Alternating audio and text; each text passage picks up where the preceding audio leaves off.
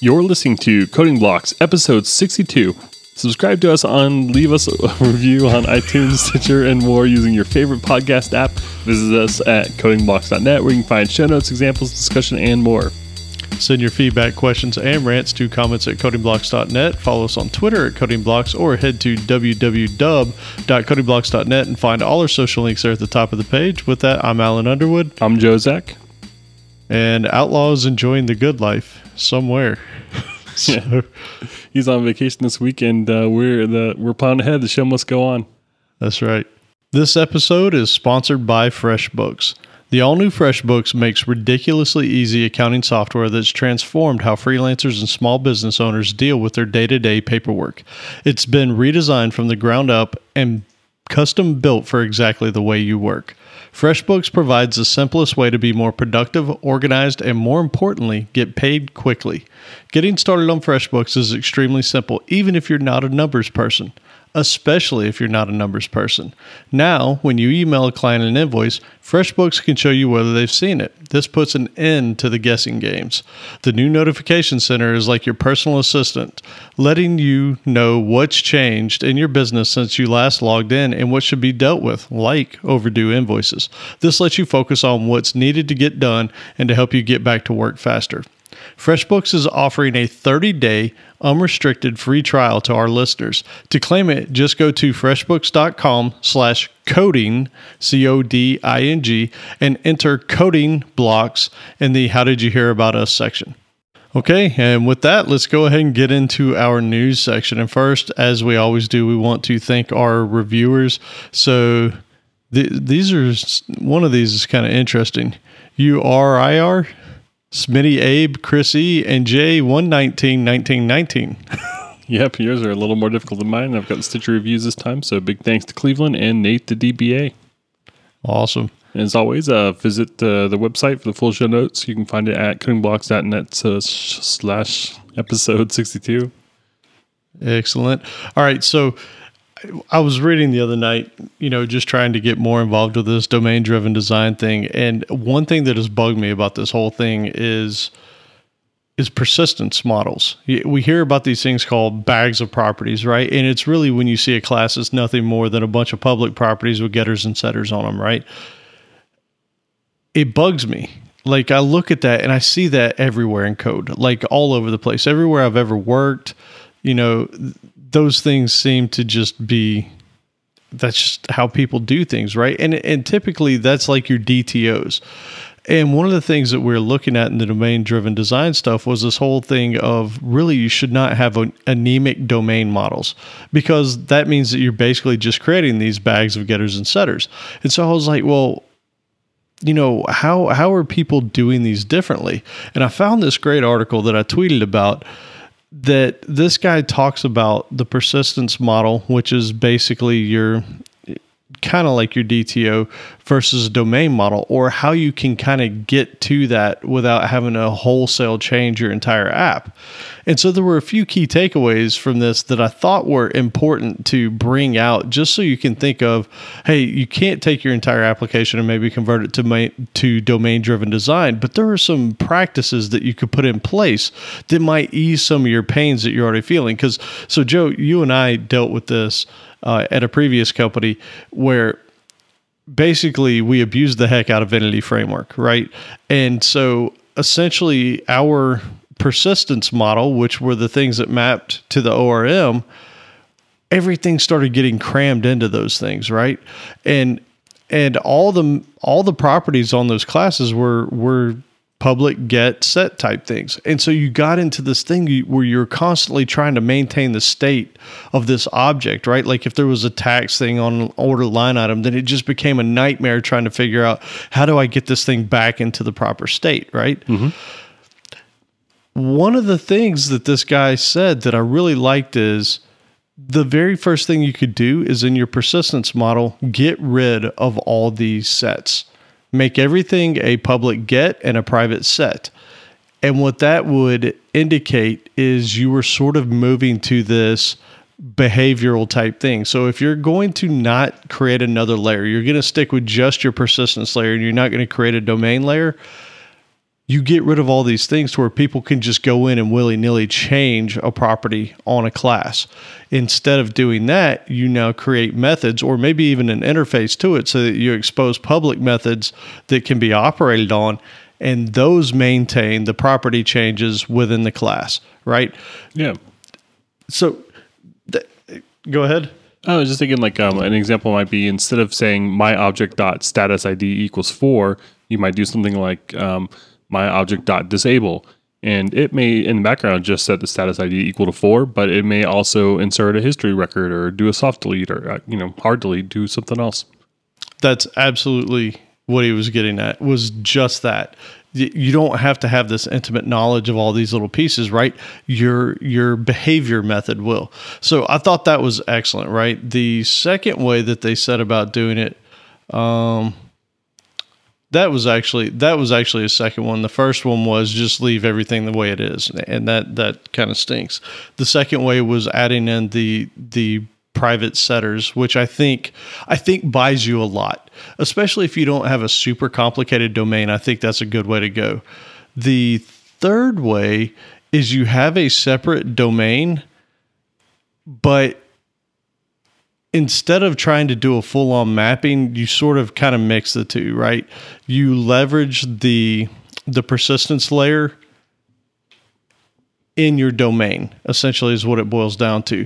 Because what he goes to in his ideal world is you just create a domain and you don't even have a persistence layer, which is kind of interesting. I don't know if I fully follow that. It would definitely make your business logic a lot cleaner, but then some of your translation stuff would be a little bit more difficult. And, coincidentally, we're going to be talking about the anti-corruption layer in this particular episode. So I think it kind of falls in fairly nicely there. Yep. But yeah, I think it's important to know that this doesn't have to be an all or nothing type of thing, right? Like you could take some of these ideas and say, oh, okay, instead of just operating on these objects, just like they're things that I can toggle switches on, think about the behavior that those objects can do. Write application methods that way, and then those are responsible for doing things. And that also has a side benefit of also making things more testable, right? Because now you have one thing that says, hey, if I call this behavior, then it should have mutated the state of these things over here, and you can at least anticipate that the output of that is consistent. Yeah, I really like the sound of that, and it's a nice experiment that you can give a shot. And if you find that you're having a lot of pain points when you try to do that, then maybe that's a sign that you have something else to think about. Maybe you're doing something wrong, or maybe DDD isn't for you. I don't know. Yeah, very true. I guess that's one of the things is I really like a lot of what we're going through with this DDD. The only problem that I really have up to this point is the number of layers that you could potentially have, right? Like this is definitely for complicated business situations. Yeah, it's not worth bringing on the vocabulary alone if you're doing a small project. Right. And I think that's really the big thing. But there are a lot of fundamental ideas in here that I really like. That whole idea of focus on the behavior, right? Because as object-oriented developers, a lot of times I think we get hung up on the thing that, hey, we have this object and we can change these properties on this object. That's really not how we should be thinking. We should be thinking, what are we trying to accomplish, right? And now let's encapsulate that behavior. And now we can at least guarantee certain things, right? So, yeah, it's funny. Like when I do work for work, I tend to think very data centric. Like I think about the persistence layer first and foremost. But pretty much any side project I do, there's like rarely a database involved. Like I'm usually doing some sort of video game or some little fun thing, whatever. So I kind of have to think behaviorally. But it's weird to me to kind of have one foot in two different domains. But that might actually help, right? And maybe that's something that we put together some sort of thing on GitHub. I've been trying to think about how we could do this, and I don't want to nail us down to something because we've all got too many things going on. But it would be interesting to take that and just look at, hey, what would a baby step towards this be, right? Like take just your standard app that you see out there with these bags of properties and step it towards something that's a little bit cleaner. It'd be cool to see multiple takes on the same kind of project. Like if there's like a well-defined, like this is what you have to do, and just see the different ways people solve, and like take like a DDD approach or take a data-centric approach. Yeah, and the thing is like you said before, you reached out to Eric Evans, and he was like, "Yeah, I don't really know of any open source projects because it's it's just not one of those things that lends itself well to the open source community on that, right? So anyways, that's all I had on that. I thought it was interesting, and hopefully it ties into this show a little bit later on. And I did finally get the comparison review out of the Lenovo Yoga 720 versus the HP Spectre X360. The YouTube video is live as of 2 a.m. last night. So please do go over there, check it out. Hopefully you enjoy it. If you do, leave it a thumbs up, subscribe to our channel. We're going to maybe do some more hardware reviews, and we'll definitely be doing more coding stuff. Yeah, excellent. I actually haven't watched yet, but I'm looking forward to it. But I also, we ran a contest recently and asked people to send in their favorite manufacturer. And I've actually got the results up here. I think maybe we'll send it out in the next email blast too. But you care to take a guess at what the number one chosen laptop manufacturer was? It's either going to be Apple or Dell. I'm going to go with Dell. All right. So Dell was actually number 2 with 16%. Apple is number 1 with 32%. Wow. Yeah. That's double. That's impressive. Number 3, Lenovo or HP? Man, you're good at this. Number 3 was Lenovo. HP was down at number 7, actually. Well, wait a second. Who would number 4 would be? I don't even know who I'd go with at number. Who would that be? Asus. But they were tied with Microsoft, actually, which I thought was really surprising that people kept talking about the Surface. I mean, the Surface is a killer device. And the Surface Book is too, if you got the cash on you. So. Yeah. And there are actually a couple I'd never heard of before, like MSI, Razer, System 76, and a couple other, literally others. So Dude, you haven't heard of Razer or MSI? I probably couldn't name 3 manufacturers. I'm just not a hardware person. Dude, come on, man. The Razer, by the way, the Razer makes one called I think it's called the Razer Blade Stealth. Man, that is a beautiful machine. I think it's a 14-inch. It's got a gaming video card in it, like RGB colored keyboard. It's amazing. Anyways, all right. So if you got $2,000 to spend and you want something super high end, that's one. There you go. And we'll have this little graph and these numbers in the show notes as well as a link to the video that Alan posted. Yeah, excellent. All right, so now it's time to go ahead and get on into the show. And Joe's going to kick this section off because, again, we sort of did the same thing that we did last time. And some of us took certain sections, and so some of us will be naive. All right. So, yeah, startup. I kind of took the chapter in the book on strategic design, which is just more focusing on where we put stuff, which I think has been kind of the driving force between all of this whole book. And this whole notion of DDD is just where do I put my stuff? And I think that's actually probably the biggest area that I struggle with, like much more so than like a lot of the micro stuff that we've talked about. We've mentioned this before too. It's just, to me, this is the stuff that I constantly make mistakes on or second guess or, see later. And these are the things that a lot of times, like, when you come back to your code 6 months later, it's so much clearer what you should have done. And, I'm still kind of struggling with why didn't I know that at the time? And, am I wrong now? Was I wrong then? I don't know. But these are just some kind of guiding principles for thinking about things at a high level, a very large organizational level, and, even architectural. And so we've got a couple strategies here for how to kind of deal with these kind of larger level concepts. And so we'll dive into that. But first, I thought there's a pretty cool allegory here. If you think about a large organization, we'll just say Amazon, their end goal, like if they could, have a little magic wand or something and they had one wish, they might ask for a single system to do everything. It's completely tightly tuned and integrated to do everything for their entire business. So you could kind of imagine how absurd that is to think about, maybe using Amazon.com for the entire business and having it be one application with single sign-on and upgraded all at once. It's kind of ridiculous to think about it, but I could think I could see how that could be a good goal. Everyone's been frustrated, at least the business users, with logging into the personnel website and then the administrative portal for the website, then going to see how things look to the customers, and then logging in somewhere else to check their email.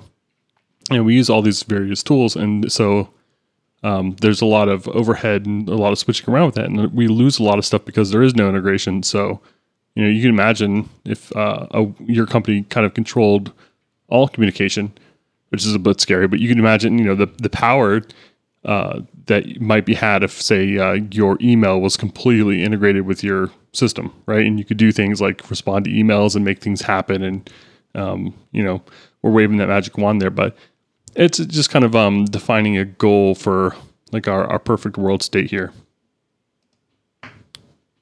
And since that is pretty much ridiculous and never going to happen for any sort of company of any size, even, it's just absurd. It's not even worth thinking about. But the idea here is the contrast in terms of real world, right? So what we do is we try to figure out how to modularize parts. Maybe we take Amazon.com and we split it up, and we have the admin portal, we have the customer website, we have that the payroll website, whatever, and we include third-party things like email or Microsoft Word or whatever. We use all these various tools where they make sense, because it just isn't worth writing software and trying to integrate that, because we'll just never get done. So what we're trying to do now is trying to figure out how to modularize things in such a way that it does make sense, and that we do get the benefits of integration without losing more in the process of having to build and maintain this stuff. So we're trying to figure out where to draw those lines, and trying to find those lines that make sense between a monolithic app and so many kind of small microservices that just kind of a mosquito swarm, right? That's kind of the opposite system. Imagine you have like one little tool that does one little thing. It basically, imagine your marketing department trying to use like Linux, literally, no UI, bash all day long to do all the work, to an email via Pine, whatever. So that's kind of the opposite end of the spectrum there. So they give us 3 guiding principles, and we're going to be focusing on one of these today. I'm just going to mention the other 2. The first is context, and that's the one that that I'm going to be talking about the most tonight. And that basically deals with where we draw those lines, how we draw them, how do we keep them separate, and how do we keep them clean. The other 2 are distillation and large-scale structure, which really just kind of build on context a little bit, and talk about kind of keeping that context pure and how to grow things a little bit bigger. So we'll save that for another time. But first, I want to talk a little bit about model integrity, and the kind of the guiding principle behind these contexts and keeping things split up is that we want to maintain model integrity. But like that's a pretty abstract term, right? Like what does model integrity mean to you, Alan?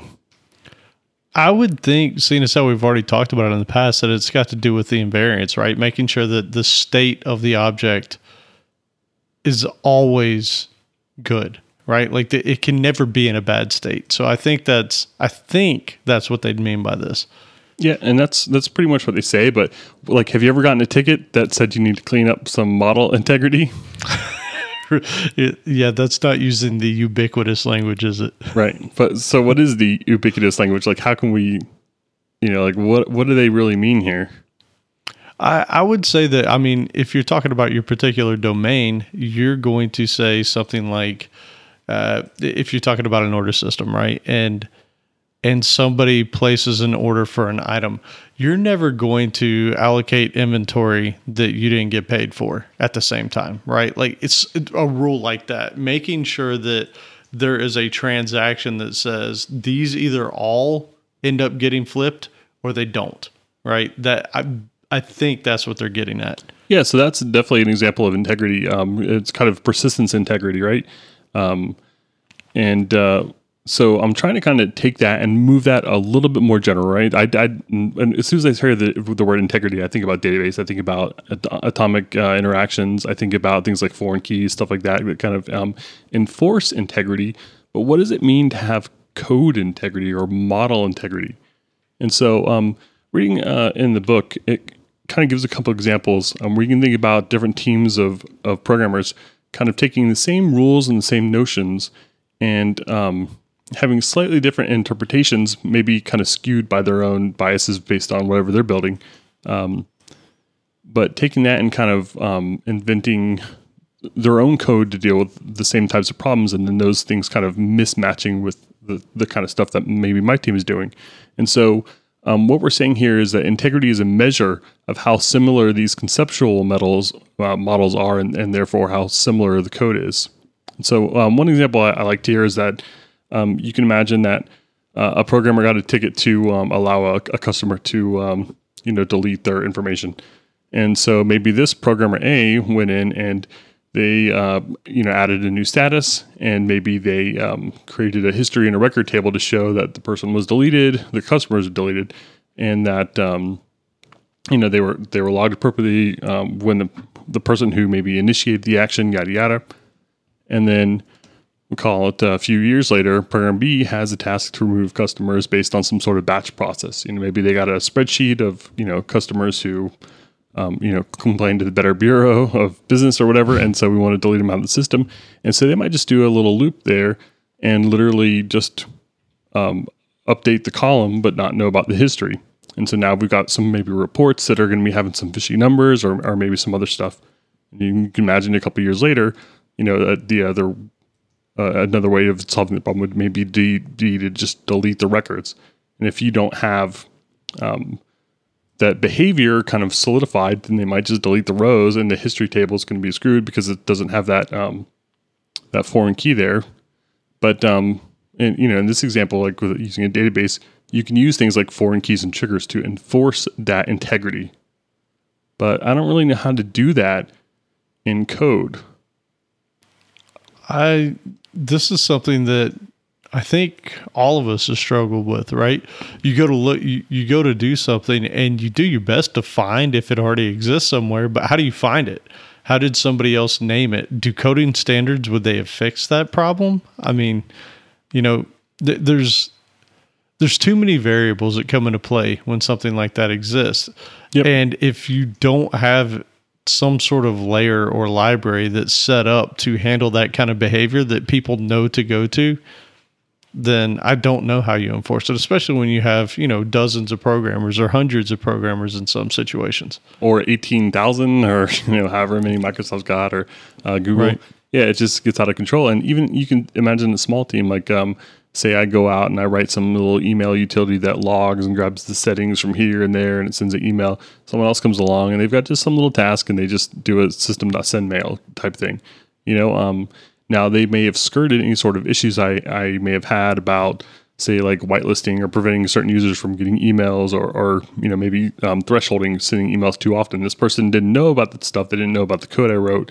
Maybe they're not even in the same bounded context, meaning the same, in this case, the same application. Maybe they're writing a little executable that kind of stands alone, or maybe a different application or website entirely. And now they're kind of skirting the rules that I set up. I may not know that they're skirting the rules, and so we've got an integrity problem, right? We've got a problem with model integrity.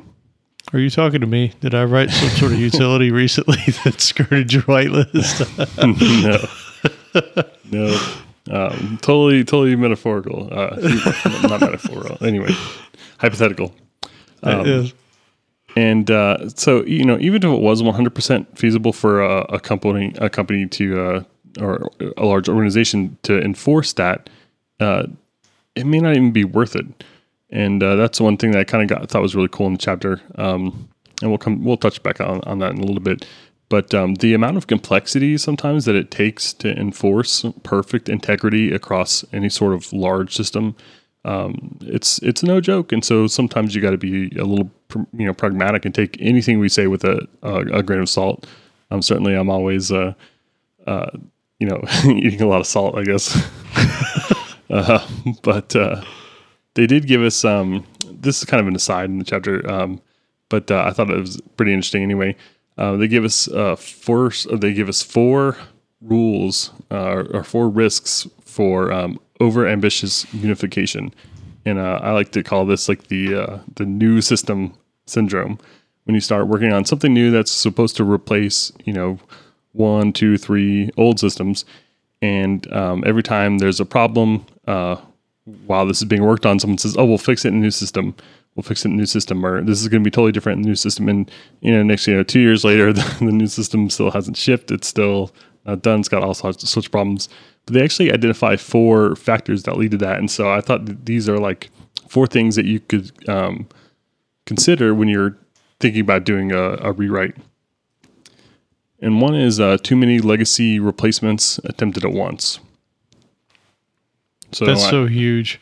Yeah, and I think about it as just kind of keeping the scope small. Like, rather than trying to replace your entire business with a flip of one switch, like maybe kind of break it off into little chunks and deal with it in pieces. Well, dude, we've talked about this in the past, right? It may not even be multiple systems. It could even be just one system that has so much complexity in it that, to say, hey, we're going to replace this system is naive usually at best, because the amount of time and effort it takes to just reverse engineer and pull out all the business logic, right, for your operation to run smoothly, it's nearly impossible. So it makes a lot more sense to, if you're going to do anything, phase out a piece at a time, right? A very small domain that you can iterate on. Yep. And oftentimes, large projects will actually bog down just because the coordination exceeds the abilities. And the abilities don't necessarily mean the skill, but also just, the head count. Like, people have other stuff, they have lives, and they have other obligations that they need to do. And so it just may not be worth it. The coordination it just may not be possible. Also, there are applications with specialized requirements, and so you may have to cheat some rules. And you'll see this sometimes, like when there's some interesting quirks in the old system that you thought were bugs, but actually had some good side effects. And I'm sure everyone's dealt with that. It was a feature. Yeah, exactly.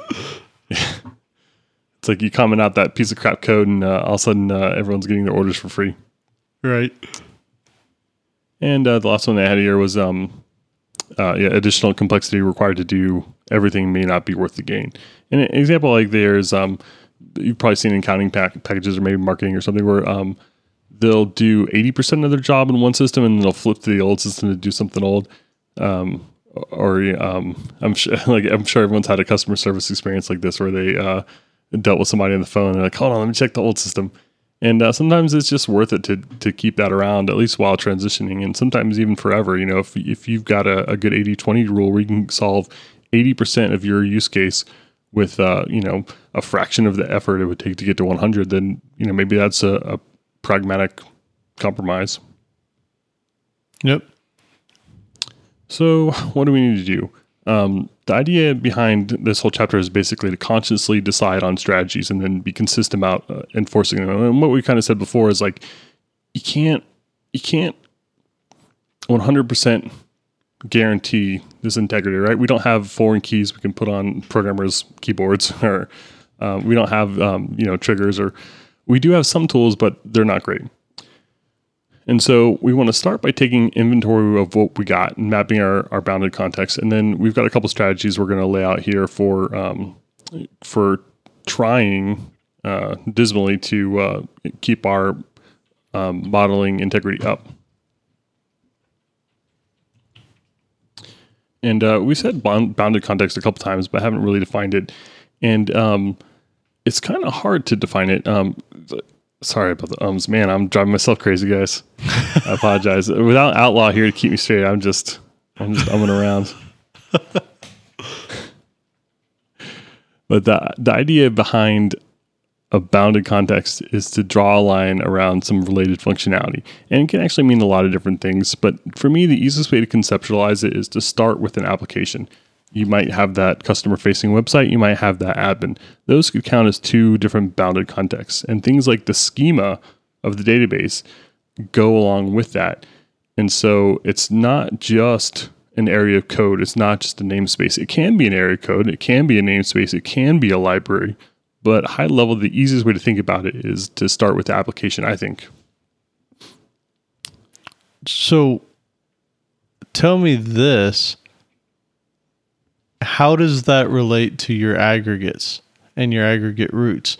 Because it sounds like they're sort of similar, right? Because your aggregate root encompasses this entity.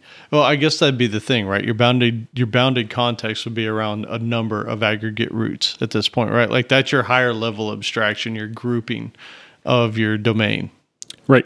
And the aggregate roots specifically specify that all input kind of comes in through the root and then gets disseminated. And this isn't about that so much. It's you basically draw a big circle around things that kind of make up a part. And I want to stay away from the word module because that's got some other connotations in languages.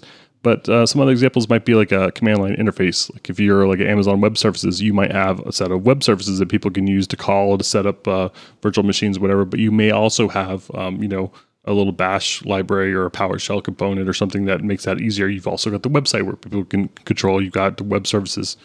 So there's a lot of different options. And each of those might be considered different bounded contexts because they each have borders. And one example that the book gave that was really good was a cell in your body, right? They've got vacuoles, they've got DNA, they've got RNA, they've got all these little pieces, and there's a lot in common between them, but they also have these membranes or cell walls around them that control the inputs and outputs. And so those are great examples of bounded contexts because they have hard boundaries between them. And sometimes the boundaries in code aren't necessarily as clear, and that's something we need to work on. And so the book actually, I thought this was kind of interesting. A lot of the advice they give in this section is actually managerial or project managerial as well as code related, which I thought was pretty interesting because it's not just important to have your code divided up into these bound contexts, but you also want to kind of organize your development teams around it. Like you don't want people working kind of helter-skelter all over the place because that makes it harder to maintain that integrity in the model. And because it makes it easier for people to do things like the examples we said before, like reinvent something because they don't realize that there's already an established pattern for it. So how do you define these bounded, or how do you talk between bounded contexts?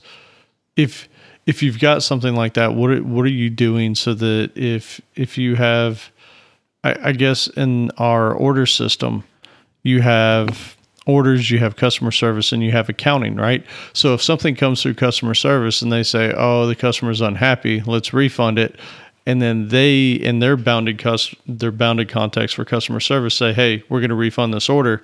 That's now going to have to head over to an accounting bounded context more than likely, right? If those are two different department apps that are being worked on. Yep. How does that inner or outer bounded context work? Sure, and what we have there are translation layers, and there's a couple types of translation layers that we're going to be talking about. But basically, the idea is just that you're going to have some interfaces that you can call, and some interfaces that can be called from you, and those are things that you're going to set up to facilitate this two-way communication. So, as in my customer service bounded context, I'm going to have a call somewhere there that says, cancel order or something, and it's responsible for translating that message into something that can communicate with an accounting service. Okay, so let me draw this picture a little bit out of what I have in my head right now. So last episode we talked about aggregate roots, aggregates, and various entities and objects that flow down through there, right? So at the very top was the aggregate root. And anything that needed to happen to anything that it surrounded had to go through that, right? And then it could work down in there.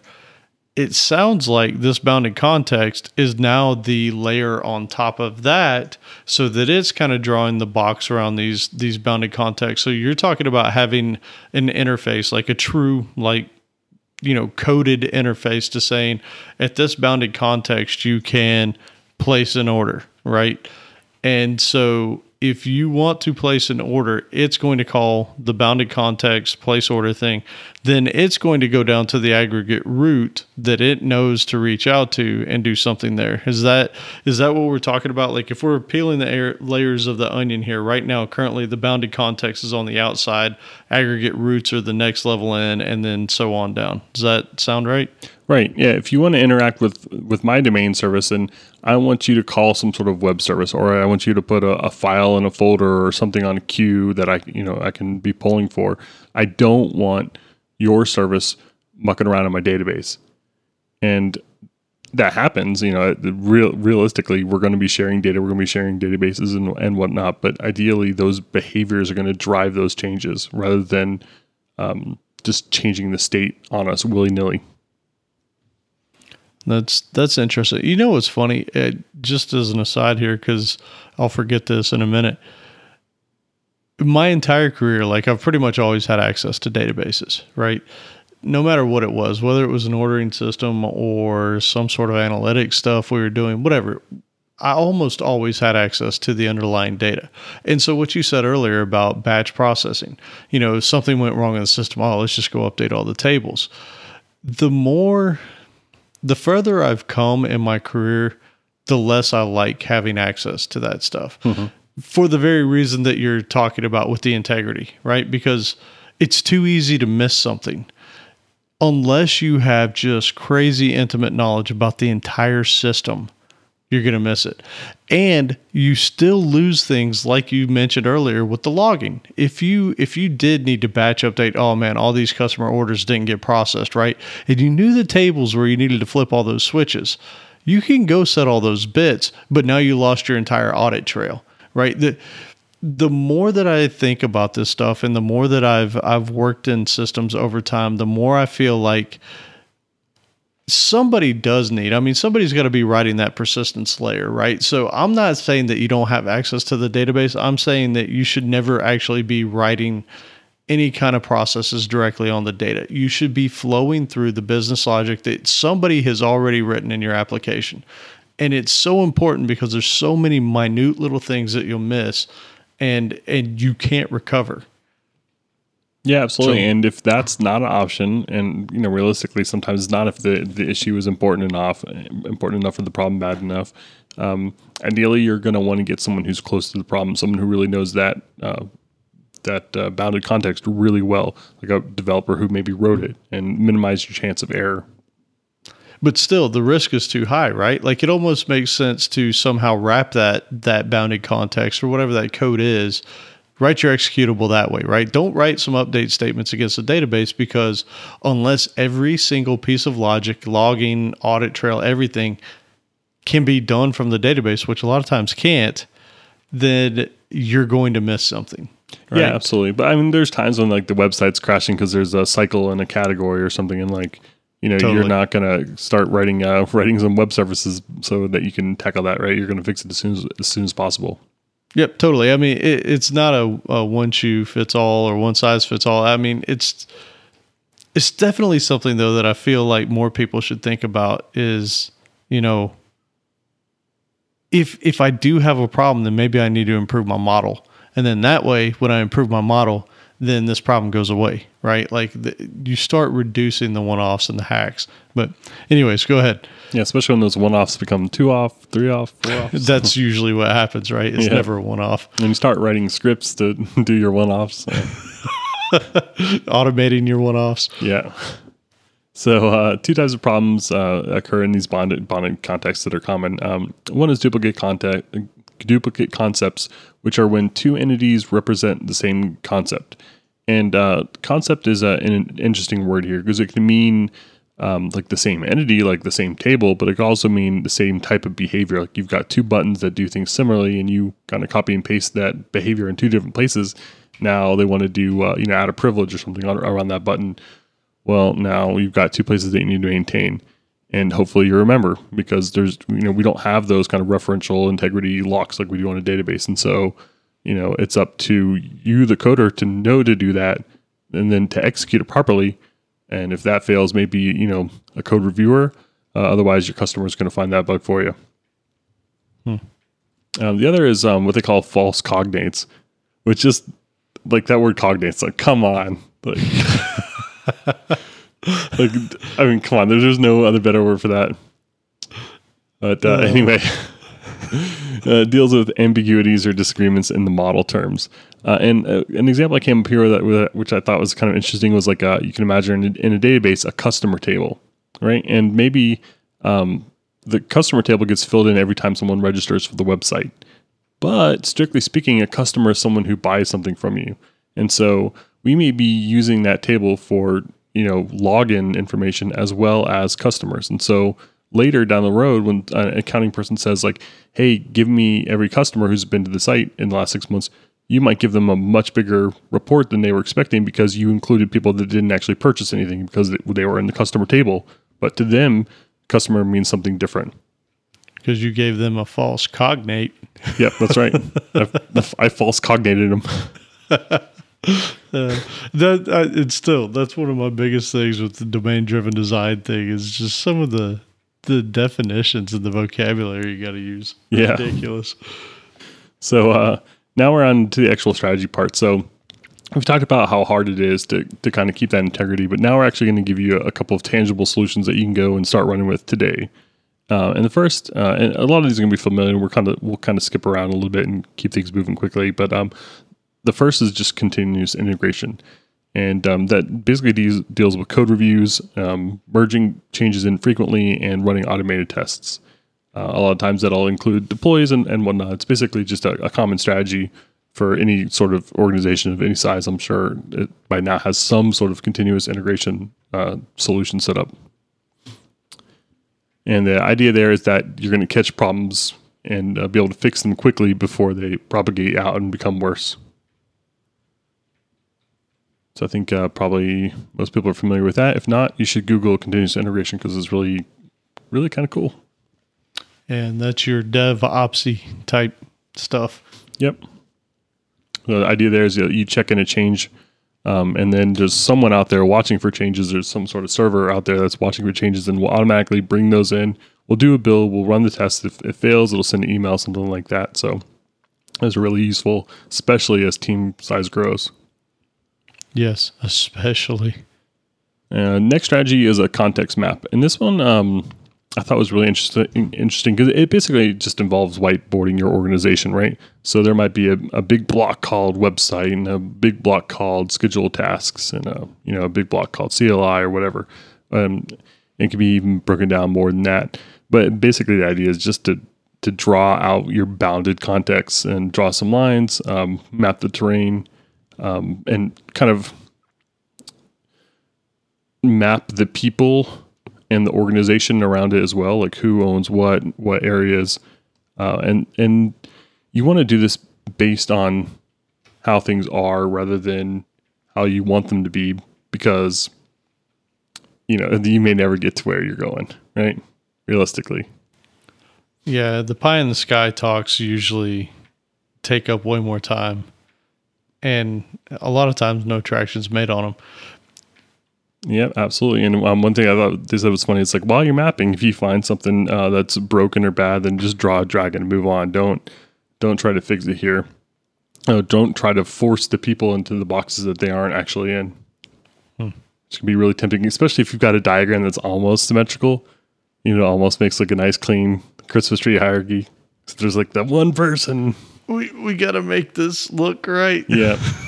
A lot of times I think that'll happen if you've got 2 or 3 people or 2 more teams that it kind of jointly own something and you're not sure who to put whatever. So there's like this weird temptation to be like, well, let's give it to this guy because they've only got 3 items and this other person has 4. And so there's this weird kind of draw to mapping things in a way that looks nice on paper rather than how things are. And so it just can be misleading. And then when people see organizational maps like that and they see those kind of incongruities that don't map up with reality, they just dismiss the chart. That's true. That's very true. Yeah, and also by drawing things out, you also want to kind of give them good names, and those names actually help enforce those boundaries because you're bolstering that ubiquitous language that you're building, right? So by having these kind of teams or driven areas now, you're kind of building a community around it, a very small community. So next strategy is shared kernel. And this one's probably something that every programmer's done at one point. It's basically if you've ever taken a library out and made like a core, or maybe called it library, or something that has logic that's called by more than one place. So if you've, say, got a command line interface and a set of web services, then you might have both of those being separate projects, but you'll have a shared library in common that does all the kind of decision making, whatever. Like your logins, your authentication, your authorization, that kind of stuff. Yep, all that sort of stuff. And then things that are specific to the command line ideally will be in the command line project, and then things that are specific to the web service ideally are going to be in that web service project. It doesn't always happen that cleanly, but and you'll know next time you start to run the command line interface, or you get a call from the customer saying that it's failing because HTTP context is null or something. Hey, wait! I've got a question for you, and this is backing up probably a few things, a few items past. So, you mentioned that you should have organizational teams, like even coding teams that surround bounded contexts, right? Because then people are fully aware of things in those bounded contexts, and that I get it. I get the reason for it. But what do you say to the effect that when you do that, you have teams working in silos? So there could be something that every team uses that or does that could all be done better if there was a unified way of doing it, right? Or even at that point, teams sort of get tunnel vision because they're locked into thinking about particular ways of doing something, right? What is the solution to something like that? Because again, I get the whole point of putting people in bounded domain areas because now you have super knowledge throughout that entire domain, right? And people know how to use it. But now these people have very limited sight into the entire application as a whole and what it means to the business. And on top of that, you could be reinventing the wheel, 10 different ways. Right. So, because that was one of the other things that you said earlier is let's not recreate it. Let's maintain the integrity. But it sounds like the integrity is for the domain, not necessarily your entire application as a whole. Yeah, absolutely. And I imagine with bigger organizations, this is even crazier. But I think the answer here that the book wants to give is project management and just kind of dev management, and maybe some architecture mixed in there. People that are knowledgeable enough about the big picture to say, hey, that sounds like something Team B was working on last week. Why don't you go check with them? And they don't necessarily have to have like an iron fist about, deciding that things should be shared or whatever, but it might just be just a little tickler in the brain that says, hey, go talk to Susie. I think she did something last week. And then hopefully those people to get together and we can kind of cross those organizational boundaries and, maybe get a new bounded context out of it, right? Maybe make a new shared library or something. But right. I definitely think that's one downside to having the silos. Again, they don't really address it very well. Cool. It's unfortunate.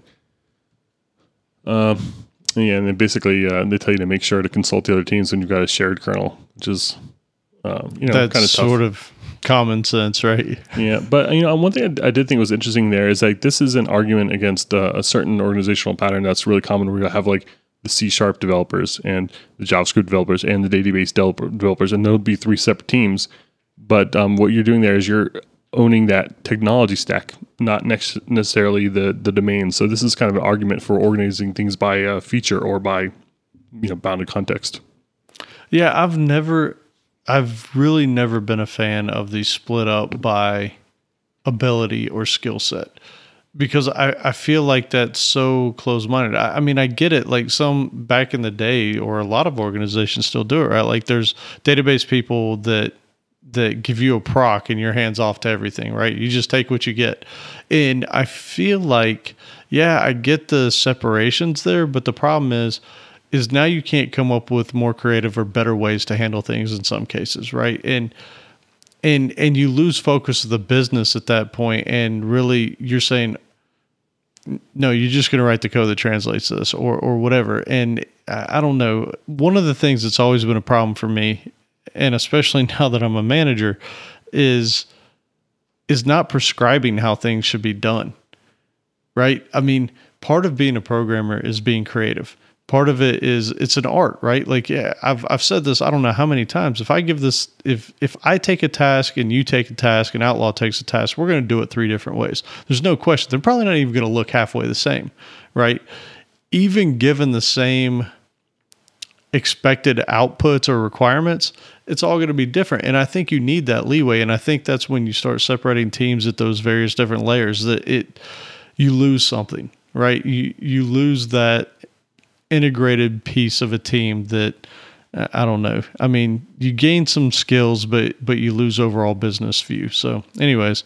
Yeah, absolutely. And you'll see it all the time when I'm like say a database developer, someone will deliver a proc that matches up with their expectations of the requirements, but when it gets run in the context of the website, it does something that totally doesn't do what anyone expected.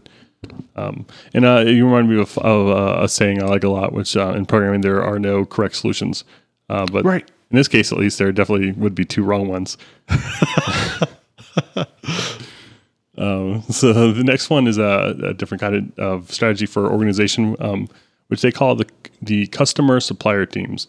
And they talk about a dichotomy here where teams can sometimes be organized, actually kind of like we talked about with by technology, where you've got one team that's considered downstream and one team that's upstream. And so maybe the Java people are writing web services, and then there's a team of JavaScript developers that are consuming those services and doing stuff with them. In that case, the Java team is downstream, right? And the changes they make need to be reflected and used by the people upstream. And they say in the book, like, those, we don't like those terms. We want the downstream people to treat those upstreamers as customers. So we're going to change the terminology here, and we're going to call this customers and suppliers.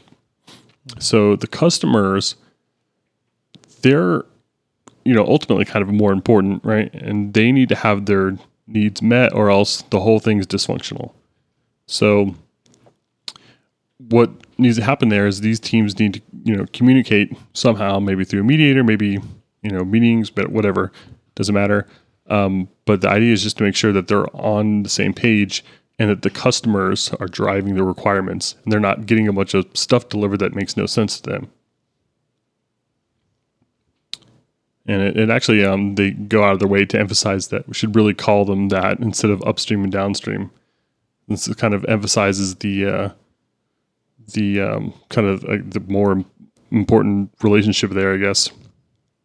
And it also helps with problems with the teams moving different speeds. You can imagine places where the JavaScript people are mocking out services, and then when the services finally get delivered, they don't meet that expectation, or vice versa, right? The Java people are pumping out these services, and the UI can't make sense of them. Like, they're not organized in such a way that makes sense for the final product. And of course, you're going to want to write tests at those boundaries.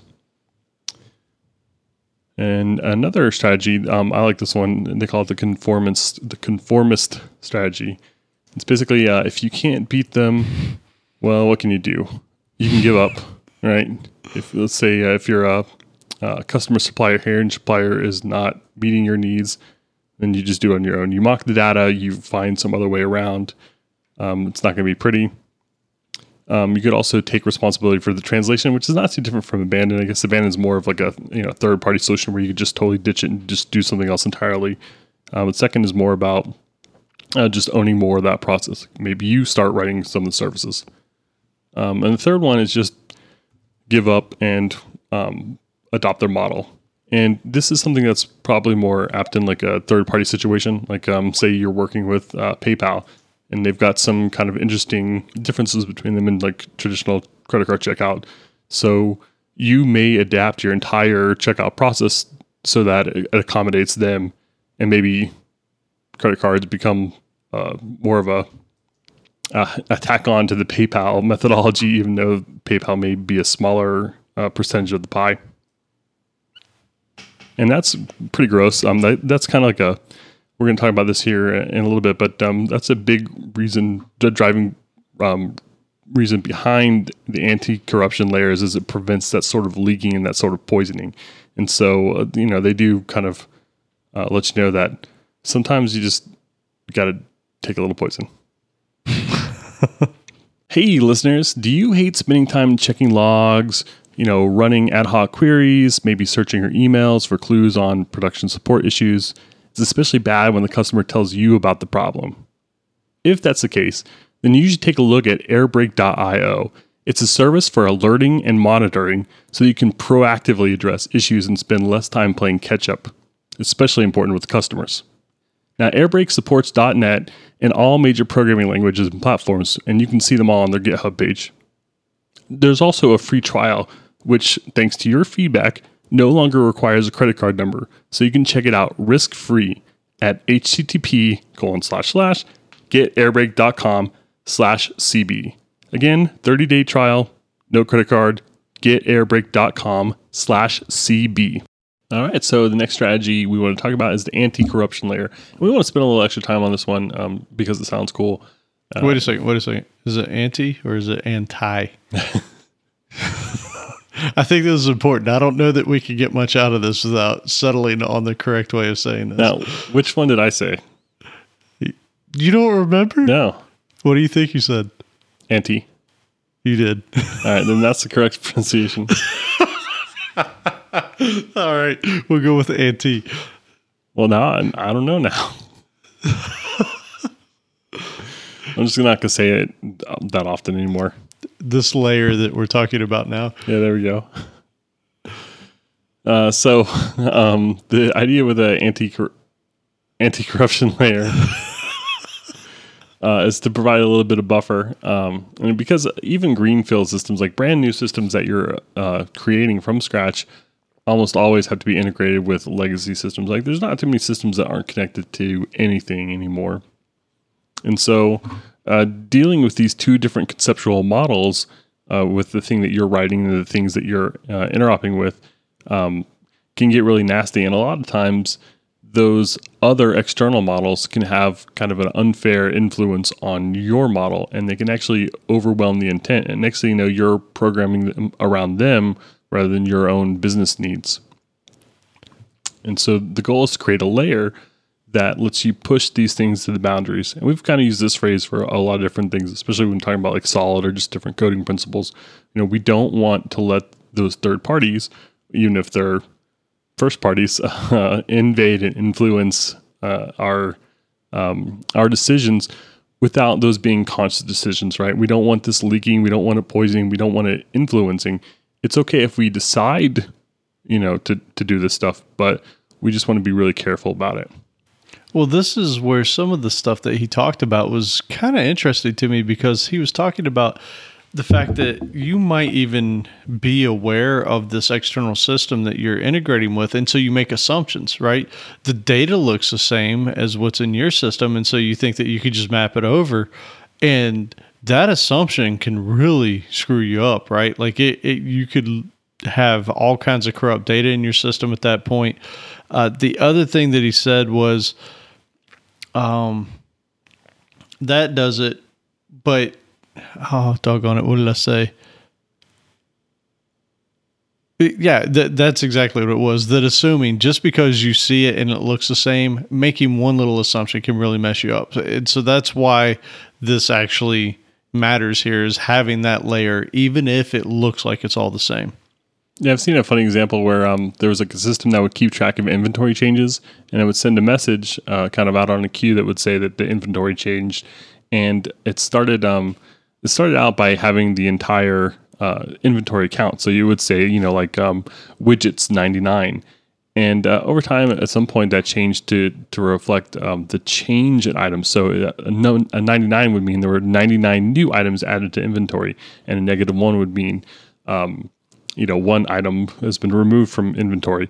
But there were still some systems that were kind of expecting it to be the total inventory, and so they were just going crazy and having the numbers updated all the time into really low numbers. And so it caused all sorts of problems and ended up needing a lot of fixing, unfortunately. But, the field names didn't change, right? And they were ambiguous enough and so that it wasn't obvious. And that's a perfect example. It's a number. The types matched, the name of the column matched, everything matched except how it was being used. Yep. And that is the key. And another example I kind of gave earlier was the PayPal thing. and even some credit card processors, a lot of kind of, I don't want to say less mature, but just like a lot of simpler implementations of credit cards will kind of auth charge in one step. But as things get more complicated, sometimes you'll need to authorize, and then as things ship, in order to keep like the liabilities straight for accounting, you'll kind of charge that card in pieces. And so PayPal is even weirder sometimes because they've got some weird rules around, and there's a whole authorization step where you actually jump out to the website and jump back, and they've got some different rules. And so if you're not careful, those rules can end up leaking into and influencing your design. And so you end up kind of ham-fisting other things that may even be more important in order to kind of fit that model. And next thing you know, you're trying to explain to accounting, why their liability numbers are off. And yeah, obviously you're the one that's wrong, right? But yeah, I mean, even talking about some of the specifics there, I remember that one of the things that was different was the authorization, right? In some cases on a credit card, that'll lock funds for a certain amount of time. With PayPal, it might do it somewhat like that, but it's not exactly the same. So again, those two domains operate a little bit differently of each other. And so if you make that assumption that they're the same, which we might have at some point, that creates all kinds of problems that really are a pain to go back and turn around. Yeah, and what I think what I may have mistakenly done at the time was try to kind of model the credit cards after the PayPal, because PayPal was the same but a little more complicated. And so I ended up having these weird kind of do nothing methods in the credit card for things like reauthorizing or whatever, or changing the amounts. And it was just dirty, and it meant that I was letting someone else drive the bus. So just it doesn't line up well with everything else we've been talking about in domain-driven design, which is letting the domain and letting your needs drive the changes and drive the code, and keeping everything in lockstep. And you know what? That also goes back to a Clean Code episode where we were talking about integrating with third-party libraries. Is if you create you know what you need to happen, right? So your business need. Create interfaces that you adapt to those business needs. So you basically wrap those third parties and you make those things operate the way that you need them to operate, as opposed to like what you said. You took the more complicated one and said, well, they both have the same type functionality. Let me try and cram the simpler one into the more complex one, and it didn't work, right? And that's one of those lessons learned after the fact, because it's like, wow, I had no idea. But that's where if you code to your third parties and you take into consideration what your actual domain needs are, then you can save yourself a lot of pain. Yeah, that can be difficult though, because if something really does have like these different steps and it needs different hooks in order to integrate, then you can't just slap a simple interface on it, right, and treat them the same. So it's difficult, but we're trying to minimize those sort of things. We want these pluggable pieces. And we always make the argument, especially about databases, that you're not going to be switching from SQL Server to MySQL in any sort of non-trivial app, right? It's just not going to happen. But we still want to kind of abstract things as if that were the case, because it protects us from other things. And I've definitely seen applications that are very driven by SQL. And so every decision along the way, and it's probably because I wrote them that way, has been very much driven by that persistence layer. And that's an example of something where there's an outside influence that's influencing my design. And so now I'm thinking about the application, and I'm even making web pages or widgets that are now influenced by my persistence layer, which is kind of wrong. Like, it should be influenced by my customer primarily. The need, right? The need. And I will say, so that whole argument about you're not going to change from SQL Server to Oracle or to MySQL or Postgres or whatever, I used to be 150% behind that. Where I have differed now is I still agree with that. I don't think you're going to change the RDBMS behind the scenes most of the time, right? Like, you're not going to jump ship from Microsoft to Oracle. What, you're trading one big cost for another big cost. That's not really the thing. What might happen, though, is you might need to introduce augmented other technologies, right? So a search engine for speedier retrieval of things, a caching layer.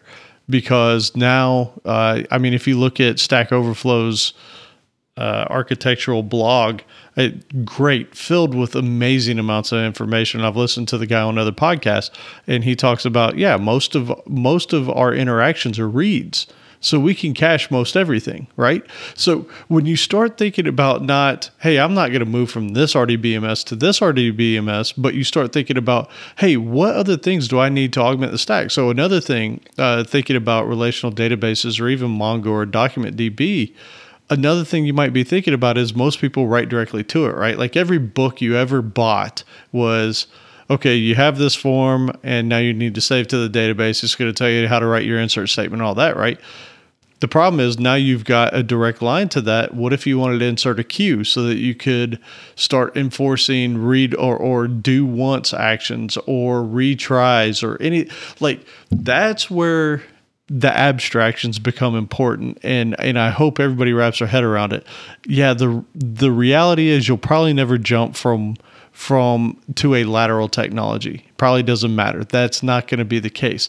But the other of introducing other technologies to either increase performance or to be able to view more analytics or to, whatever, that's where that's key. That's where things start really making sense.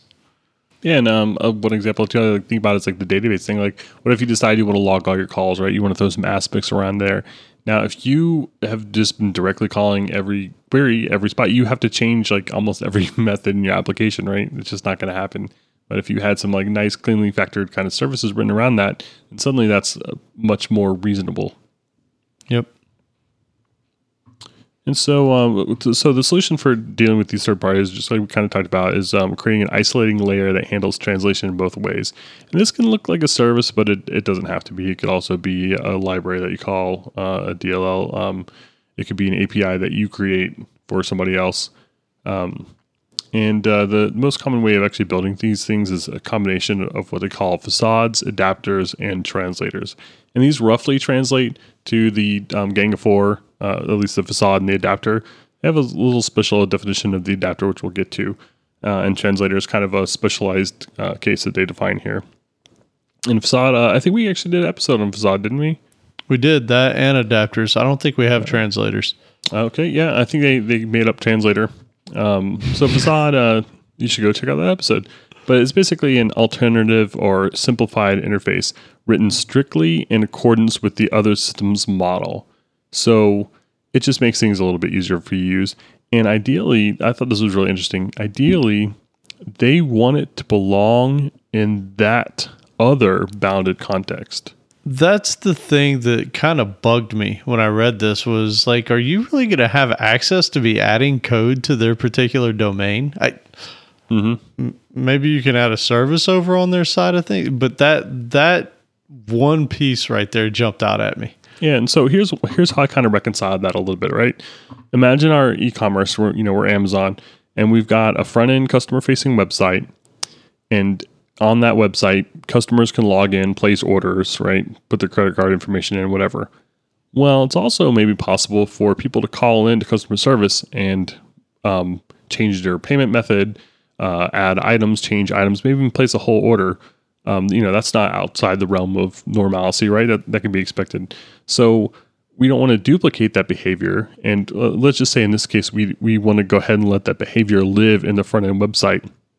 But we want to have the admin kind of make some sort of web service call over there and say, hey, place an order. Well, if you were trying to model that process like you're a customer, then it's a pain in the butt, right? You got to log in as the person. So suddenly, you're trying to like look up their username and password or like somehow kind of hack around that. Then you're going to create a cart. You're going to add those items to the cart. Then you're going to like initiate checkout. And I mean, it's just a pain in the butt, right? To kind of like do all these steps. And then if somebody adds a coupon step or something in the front end website, now you're trying to kind of like model that behavior. And so ideally what you want it is to have your website have a simplified facade for your admin to call that says, you know what, why don't you just pass me a serialized order that's got all the information I need. I don't care how you put it together. Just give me everything I need to place an order and I'll just do it. Right. And ideally that code is going to live in the website, which I thought was interesting because I think my first inclination is to kind of do it in customer service, like have it know those steps. But really what you're doing is you're giving intimate knowledge of what's essentially a third party at that part. And so what they're saying is they prefer the facade live over there. And that makes sense. I mean, honestly, it makes sense from that's where the domain knowledge, that's where the bounded context text exists. So it's easy to leverage what's already there. However, it does feel kind of weird for me to be customer service and say, hey, I need you to add me a customer service facade to your website, right? Yep. I think it makes sense from an ownership perspective because they can guarantee you, certain SLAs, right? This is what this is supposed to do. If you pass me this, then I can make sure that happens. So I get it from the ownership, but a lot of times when you're integrating with some third party or external system, you don't necessarily have the ability to add to that system. Yeah, absolutely. And so, I think you're just straight up out of luck there. But there's definitely some nice bits about having a facade over there. Like one, it puts the onus of ownership on them, and they're the ones that are more likely to know that something needs to be maintained or something relevant has changed. But it also opens the door for other clients or other consumers to call, right? So now if there is that command line interface, or maybe there's a vendor portal where vendors can place orders on behalf of people, or whatever can communicate to the website, then now they can use this simplified interface now.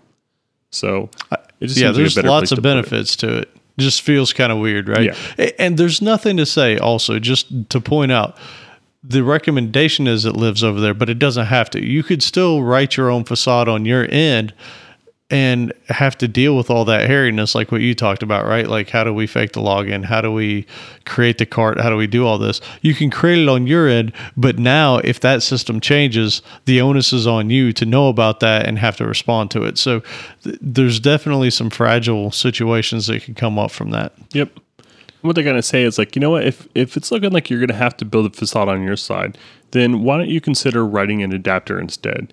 And the adapter allows your client to use a different protocol than the implementer, which means that you've got something that kind of matches your language and matches your expectations and lets you perform that action. So that would be the case, or that could be the case, but isn't necessarily the case, where you take that action, you go and log the customer in, you add the cart, you place the order, you go, add the address, select the billing method, whatever. That all can be adapted. And I think the main difference here between the adapter and the facade that they're getting at is that the facade is written in their language. It's a simplified, stripped down, it's for them. The adapter is written in your language. And an important distinction that I think you get there is that you can have multiple adapters for similar type things. So I can deal with, I could say, place order, and it may place that order on Amazon.com. But Amazon's, a big thing, right? They've got smile.amazon.com. They've got a bunch of subsidiaries, audible.com, and there's a lot of mix matching going on. You can order Audible books now on Amazon.com. And so there's a lot of weird crossover there. And by having adapters, now it's speaking in your language. So I can say, place Amazon order, or place Audible order, or, diapers.com order, whatever. That wouldn't really work with facade, because the facade is all about modeling to their expectations and simplifying their expectations. I mean, talking about this, they did bring up the fact that the adapter in this particular case isn't necessarily a code specific type thing. Like when we talked about the adapter pattern previously, right? That is you creating something to make your code work with external code. So it's a layer in between, right? Right. This wasn't necessarily, it's the same general thought in that you want your thing to be able to hook up to this external thing, but it was more about the communication between the two, right? Yeah, absolutely. Yeah, and I don't mean to mislead you there. To me, that was just kind of like an added little like kind of cool thing about using adapters. But yeah, that's absolutely not the main focus. The main focus is that it's in your language, and so that's the main point of this, is that you're adapting their processes to meet your needs, and not the other way around. Facade is that, and it could be communication based, right? Like so. it might be talking over EDI.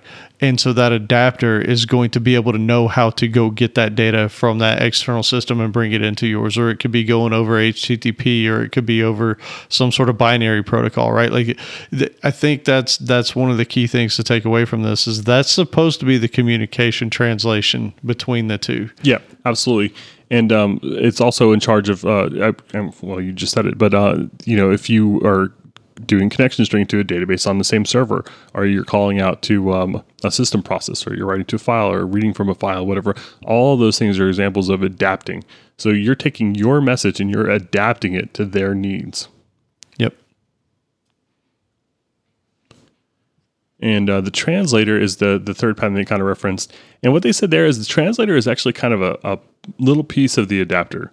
And the translator is specifically meant to translate like concept to concept. And so an example might be if you've got one system that passes you JSON and it's got a state ID and you need state code, or they've got an F name field and you've got a first name field. And so it's literally just about transferring that data. And so it's a little piece of the adapter, and the adapter deals with other stuff like, the HTTP context or transport, EDI, whatever. But the translator is literally just data to data.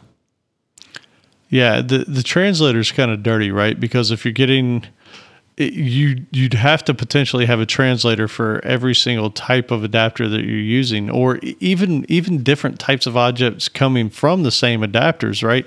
If some stuff's coming across in XML, other stuff's coming across in JSON, other stuff's coming across binary, right? This translator is responsible for taking data out of those, which aren't necessarily objects, right? Like XML is not an object; it's a hierarchy of tags. You've got to take the data out of that and marshal it into your domain model.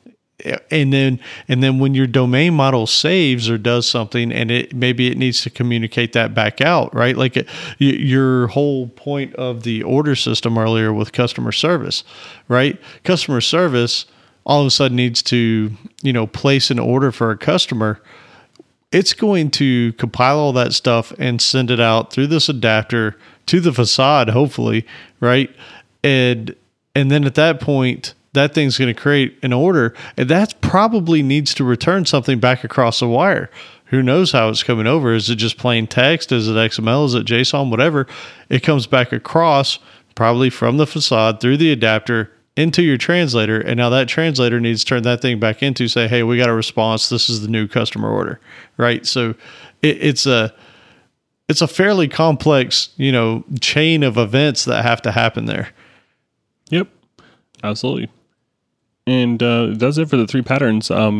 But they did give us a couple of rules for consideration for anti-corruption layers. And we'll just kind of go through this real quick. They can be bi-directional, so we kind of talked about that. You can call out. You may also offer some services that allow other bounded contexts to call into you. You can include the facade for their system if you need to. Preferably you wouldn't, but you can. You can also have your own facades.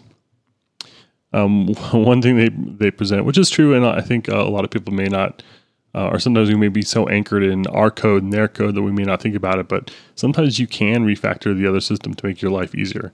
And it may not necessarily be you doing it. You may cut them a couple tickets, or it may be you. Maybe you go out to GitHub and make some tweaks to whatever to enable what you want to do. But it's an option and something to kind of keep in mind, and try not to be so anchored and you're not invented here. You can consider modifying your model to fit better with theirs. That's part of that leakage. That's kind of what the anti-corruption layer is designed specifically to prevent. But sometimes it makes life a little bit easier, and so you just got to go with it.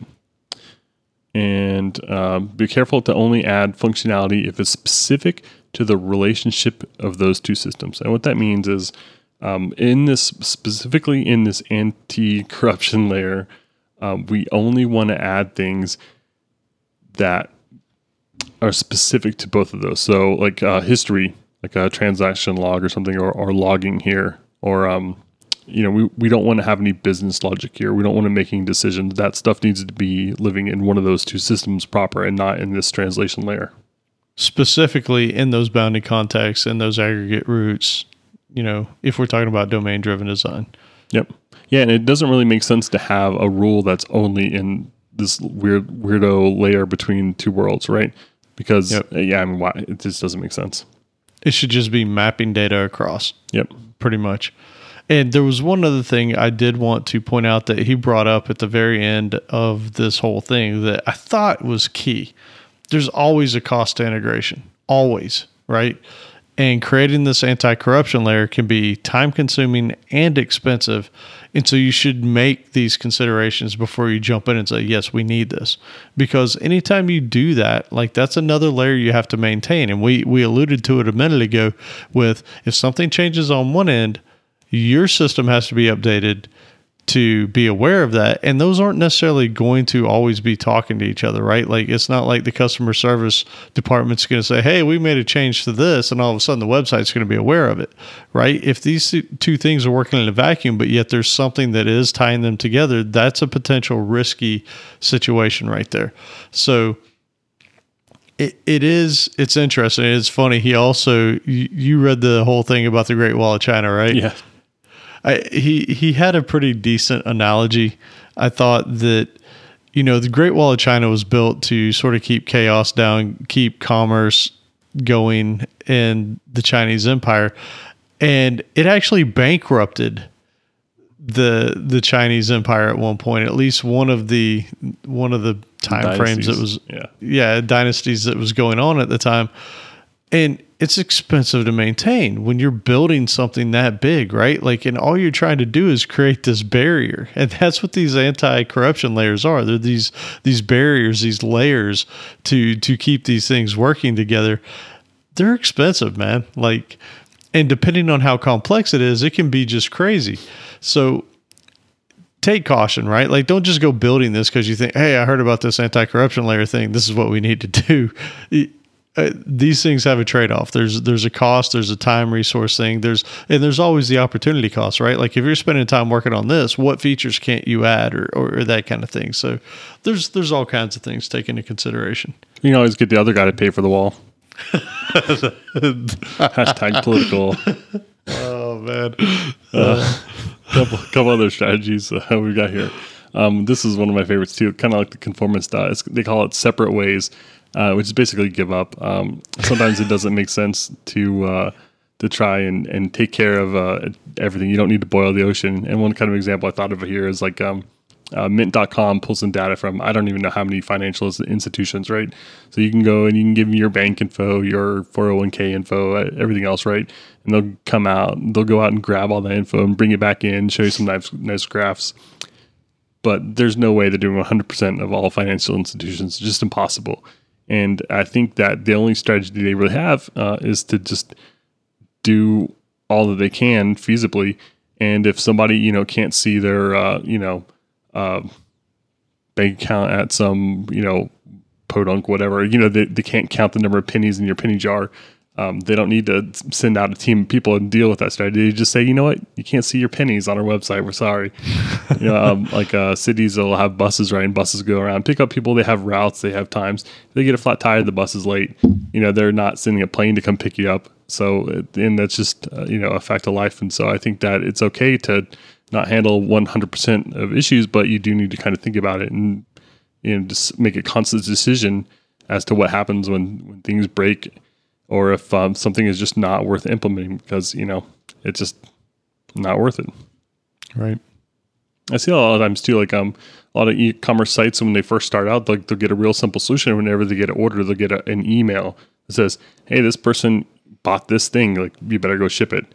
And, as that business grows, they're probably going to want to get out of that. But as a good, nice stepping stone, but sometimes orders get lost or, emails get in the junk folder or whatever. So, it is what it is, but sometimes it's worth it. Another strategy, open host service. And that's basically where you consider publishing an API or maybe an SDK or something to make it easier for people to integrate with you. And it kind of saves you some work. because you're not trying to deal with all the customer support issues that arise from them trying to do all sorts of wacky stuff with your data. And the final strategy here that they provide is a published language. And this is really funny. They actually mentioned a hot new language called XML being a common way of interoperating between systems. So it gives you a little perspective on when the book was written. Now, I don't know anyone who still likes working with XML, except for maybe me. XML's painful. You don't like it. Don't lie. But the other languages, like MIDI is another good example where it's kind of like a language that's a lot of devices know how to speak, and so it made sense to kind of try to normalize the data inputs and outputs for all these different devices into something that's common. So if you're in this 1 in a million kind of scenario, you may want to consider developing your own protocol or language. Have fun with that. All right, and with that, it's now time for us to beg. So I gotta say, we get reviews. And we honestly read them. I read every one of them. I think I go to the site, all the sites every day, and I'm like, refresh, right? I want to read these. I love them. We got some this last time that were like, hey, man, I'm learning while I'm driving around. This is keeping my brain engaged. It's funny. It's all the things that we hope to do, right? We hope to entertain, we hope to educate, and we hope to ignite that passion. So thank you to all who take the time to go up there and leave us a review. It seriously does make our day, and it really drives us to want to do more of these, right? Like here we are recording at midnight on a Wednesday, and after a full day of work. So thank you guys. We appreciate it. And please, if you haven't already, do go leave us a review. It's your way of giving back to us. And also, if you want some cool free stuff, go up to our website, www.codingblocks.net, and the little newsletter section over there on the right. All we want is your name and your email, and we'll basically just give away stuff. That's been our status quo. It's not every single email we send out, but it's probably 90 to 95% of them. So go do that. And again, thank you all for supporting us, leaving us reviews, and listening. Yeah, we got 3 JetBrains subscriptions to give away right now. I actually need to get on that email. I'll say that for tomorrow. That's getting a little late. Excellent. But first, it's time wait. It's www.codingblocks.net/review. That was a complete fail on my part. All right. All good. Now it's time for Outlaw's favorite part of the show. Survey says. Nice. Yep. Thank you. Do you know what invariant means? So this is something we talked about a lot last episode, and I don't even know if I would have said yes or no after, but maybe after. But what do you think the audience said? Man, I'm hoping they were all siding with us, and they were like, "Nope." So I'm going to go with, unless everybody's trying to be a smarty and a know-it-all, I'm going to say nope 40%. No, there's only 2 answers. Nope 60%. All right. So actually. Man, come on. Yeah. So sorry. The answer was yep. Yeah, people did know what invariant meant, and you want to take another guess on that percent?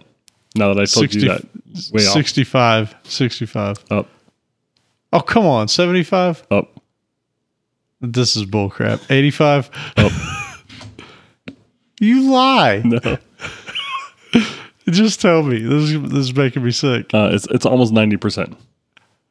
I don't believe this. Is this a bunch of college kids that answered this? Like everybody just got this in class or something? Yeah. Feel free to leave us a comment and let us know, why the heck you know what invariant means. Right. I mean, it's one of those things. Like you remember when we had the episode of boxing and unboxing and .net and what that actually meant. Yep. I never heard anybody use those terms ever.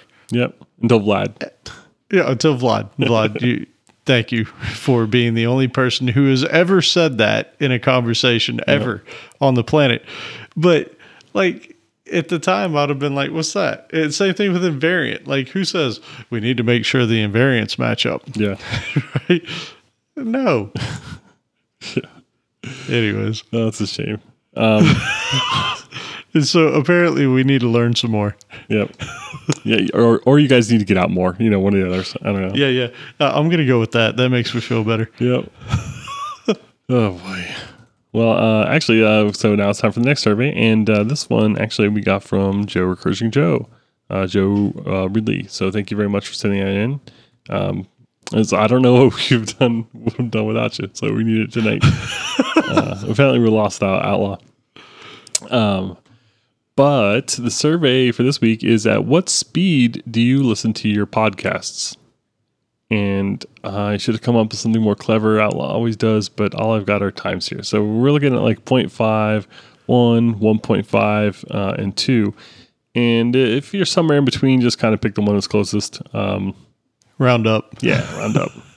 And then this is probably going to make me feel dumb too. And everyone's going to be like, I listen to 5. But There's no way. What do you listen to, on? I'm 1.5, almost everything. I do 1.5 on podcasts, but books, sometimes I will bump it down to 1. I don't know why. Really? No, books I speed up because those readers, they exaggerate things a lot, and so they slow down. Like Scott Brick is one of my favorite orators, I guess is what they're called. But man, that guy, just amazing reading ability. But he definitely takes dramatic pauses a lot. And so 1.5 is almost like it's listening to him at natural speed. Mm-hmm. Yeah, I don't think I've listened to anything from him. Oh, dude, he's good. Have you ever listened to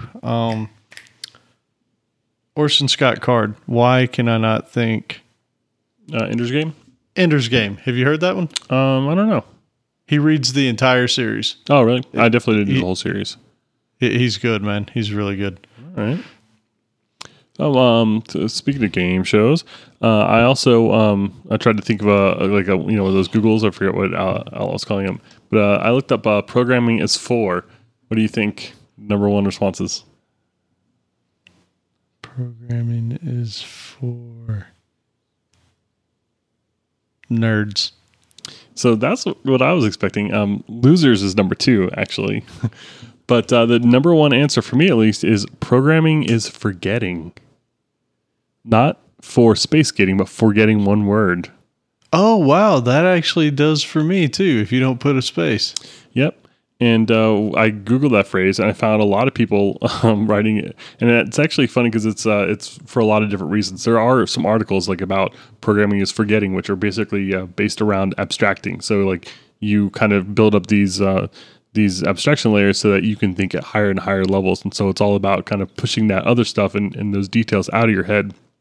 But there's also a lot of people talking about like things that they have forgotten or they've relearned, or even looking at their code and like forgetting what the heck it does. So it's just funny to see that there's so many people talking about programming and forgetting together.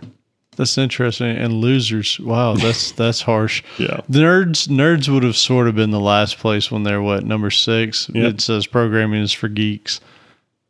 Man, the Google sphere is harsh. I think this was Google Feud, right? That's right, Google Feud. Yeah, there we go. I like it. This episode is sponsored by Linode. Linode has 10 data centers around the world with plans starting at $5 a month for 1 gig of RAM and 20 gigs of SSD storage, and can go all the way up to 200 gigs of RAM with 16 CPU cores for all your heavy computing needs. And all this can be done in under a minute. Linode uses hourly billing with a monthly cap on plans and add-on services, which ensures you'll never get in over your head.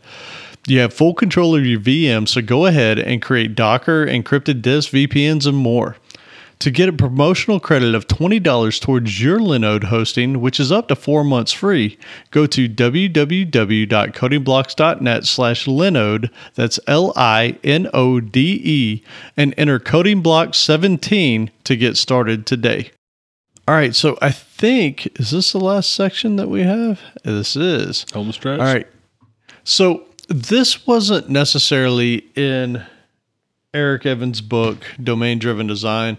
This was something that is augmented, and honestly, I got it from the Pluralsight course that Julie Lehrman and Steve Smith did together, And I went out and I also looked up a little bit more information on it as well. So what we're talking about now is domain events.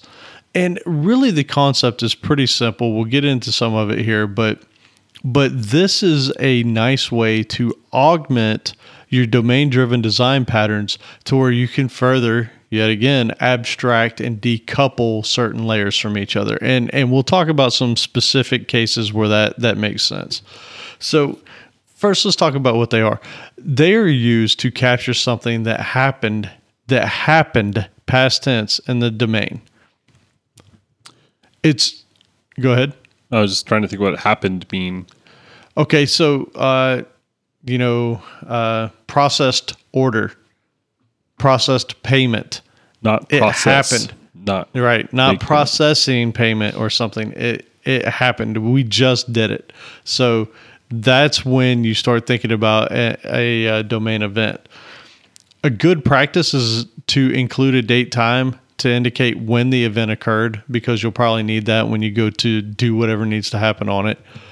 It's a good idea to also, in the payload that goes with this domain event, is to include the aggregates entity IDs as well, because maybe that stuff needs to go along for the ride. So maybe your order ID, if you're doing some sort of like, I process this order, pass along the order ID. And each domain event is its own class. And the way that I related this in my mind is, and I've never seen too many people do this, but if you create special exceptions for your own classes, you typically create an exception per class that you're doing, right? So if you have an order placed exception or order allocation exception, whatever, you're going to create specific ones for each one. And so this is the same type concept. And this one is key. Raising the event should have no side effects or behaviors. And that seems kind of odd, because you're going to say order processed, right? You raise that event. Then something's going to happen, but it shouldn't happen in the object that's raising that event, is I guess what I'm getting down to, right? In the scope of where that's being raised, you've already done everything that you expect to happen on that entity or that aggregate root or whatever. That thing should be raised so that other things can operate on it, typically external services. Okay, and I'm kind of thinking like a pub sub type model. Like I might attach some sort of listener that says, hey, when an order is placed like blink a light, like Steve from GRC, what's his name? Security Now, it's got Steve that Gibson. whenever he sells a copy of SpinRite, he's got a little flag or a light that goes off. Yeah, that's so I've actually got to know a little bit further down. This is totally pub sub, and it's kind of a lightweight of doing it, because there's also I think CQRS, there's domain events with event sourcing, and that's way more complex. This is literally just a simple pub sub type thing. So in doing the research for this, one of the articles I came along on that I really liked, I liked his approach, was LosTechies.com. Jimmy Bogard wrote an article back in 2014, and he called it the better domain events pattern. And so one of the things that he talks about here is one of the final patterns needed to create a fully encapsulated domain model, one that fully enforces consistency, boundary, and invariance. So what he's saying is, if you really want to complete your domain-driven design, you really need to integrate this stuff. And by the way, I didn't see it on their site, and I think Julie Lehrman and Steve mentioned it in their course on Pluralsight. I think there's a NuGet package, or at least there's an open source library out there for domain events that you can just get. And so it's easy to hook it up and set up your event handlers and add in your domain events. So there are a good place to start, so you don't have to try and reinvent the wheel and recreate all that stuff. But what he goes into in this article that I thought was really important is, in your typical way of doing it, let's say that you take, I even wrote down something so that it would make it a little bit easier. Instead of firing off the domain events directly in your method, because the problem with that is, if you think about like a static method like process order or something like that, you do all your stuff in there that needs to happen, and then you raise this event directly in that method. whatever's responding to that event now, you potentially can get side effects because it's going to happen inside the scope of that method that was called process order, right? So process order, you might say, go allocate, go do whatever, right? Charge payments, blah, blah, blah. But then you're going to call this raise event order processed. Whatever's listening at that point in time is going to operate on that thing, right? And so before you even returned out of that method, something else happened that could mutate the state of that, or you could have some problems. And it's not testable either. If you have a static method like that that's firing off, you got no way of actually hooking into that with a unit test, right? Not without having all kinds of crazy side effects. So the pattern that he said was, okay, instead of saying, this.raise event or raise event, add it to an events collection.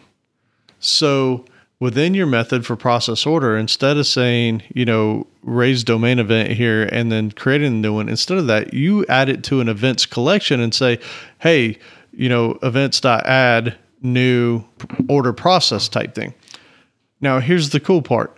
After it gets out of there, when you're done with this thing, right? Whatever the entire overall transaction is, then you get into a state where it says, okay, now go run these events, right? Go raise all these events in order that they came in. And then that way it's outside the scope of any of the methods. Now you're probably down to the area where you're about to persist this data. And so at this point, you need all the other things to happen. And so it happens outside of the scope of anything, but it operates. Does any of that make sense? I so we're kind of talking about like avoiding race conditions where maybe I'm still kind of doing stuff. I raise the event and now somebody's trying to come in and poke holes in my stuff. Right. And it's a way of ensuring that your entity doesn't get modified at the wrong time, right? Like, and all these external, because if we think about it, right? So we've all seen systems, I know you and I have, we've seen systems to where order processed. And then the very next line would be something like, and I think I even said it, allocate inventory, right? And then the very next line inside there is ship line items, And so there's this very procedural way of, okay, now go do this, and it's all inside that process order method, right? Instead of doing that now, when you turn this thing into a domain event, you don't have to be aware of all these external things that have to happen. All you have to do is make sure that you send up the data via that domain event class that you created and said order processed. Now, if you have a service out there that allocates inventory, it can be listening to that order processed event and it handles when it's done, right? That thing raised, it goes allocates inventory. You have another service out there, ship line items. That thing listens, it handles the event, that order processed thing, and it will ship the line items. And then if in the future some new thing comes along, right? Like, maybe add to customer service rewards or customer rewards points, right? All of a sudden you add a new service to that. You don't have to go touch this code. All it's doing is raising that event. This new code can be sitting out there. It's brand new. It's sitting on its own. It's in a service. It's decoupled. You just hook it in and say, listen for this event. And when this happens, then go run this code. So it's a very clean way of decoupling your domain from all the other services that might need to hook into things that happen in that domain. Now, what about intra-domain events? Does it make sense to maybe have something in my own domain or my own bounded context that is watching for events? I think it could all be handled the same. I mean, if you were going to go that route, I would think that maybe you could just use some sort of encapsulation to make sure that it doesn't leak out. I don't think there's anything that stops it from that. Mm-hmm. I didn't see anything specifically that addressed it, but I mean, it's the same concept, right? You're still going to have a pub sub, but it might be internal. Yeah, I guess the idea is like, why wouldn't you just call a thing? And like, I guess the only reason you would really need to do the pub sub there is if you need some sort of dynamic, whatever going on. And yeah, I mean, that's kind of outside the idea of domain events. So it's just kind of eventing in general, right? Right. Well, I got another one for you. Okay. What if I want to cheat and do like before events? So I could say like before server shutdown. And the server shutdown hasn't happened yet, but the before the server shutdown has happened. And the example I kind of think of there is like, if you're playing like an online game, you might get a message on your screen that says like server shutdown in 15 minutes, save and sign off, whatever. And so I thought it was kind of a funny little interpretation of the event has passed, because the event that has passed is 15 minutes before something happens. I don't know what to do about something like that. I mean, because you're saying that it's happening out of order, right? No, I'm just saying, like, I'm raising an event that seemingly seems like hasn't happened yet, but really, I'm just muddying the waters for no reason. Is what I'm doing. I think you are, but I'm curious though. Like, how could we follow that through? I mean, the whole idea of having like the before, because what I'm thinking about there is like, let's say that you have order processed, right, as an event. You could actually have something using aspects or something that would automatically wrap those into a before and after, during or something like that. But to your point about, something that actually happened that it's lying to you about, I don't know what to do with well, it's not something necessarily like lying, that. because the event would say before shutdown. Like, that would be the event name, before server shutdown. It wouldn't be, telling you ahead of time. It would literally be like a warning, like, hey, we've come to the point in time that I should be warning you about something that is going to happen. And so that point in time has passed, and that's the event that I'm notating. It's just confusing.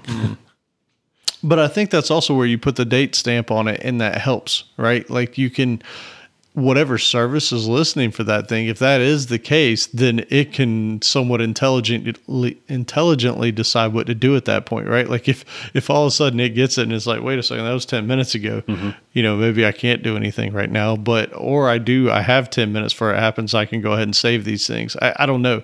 But I think that was one of the key things from the Pluralsight video that I really liked, was the fact that if you timestamp that thing, that can tremendously help you out, right?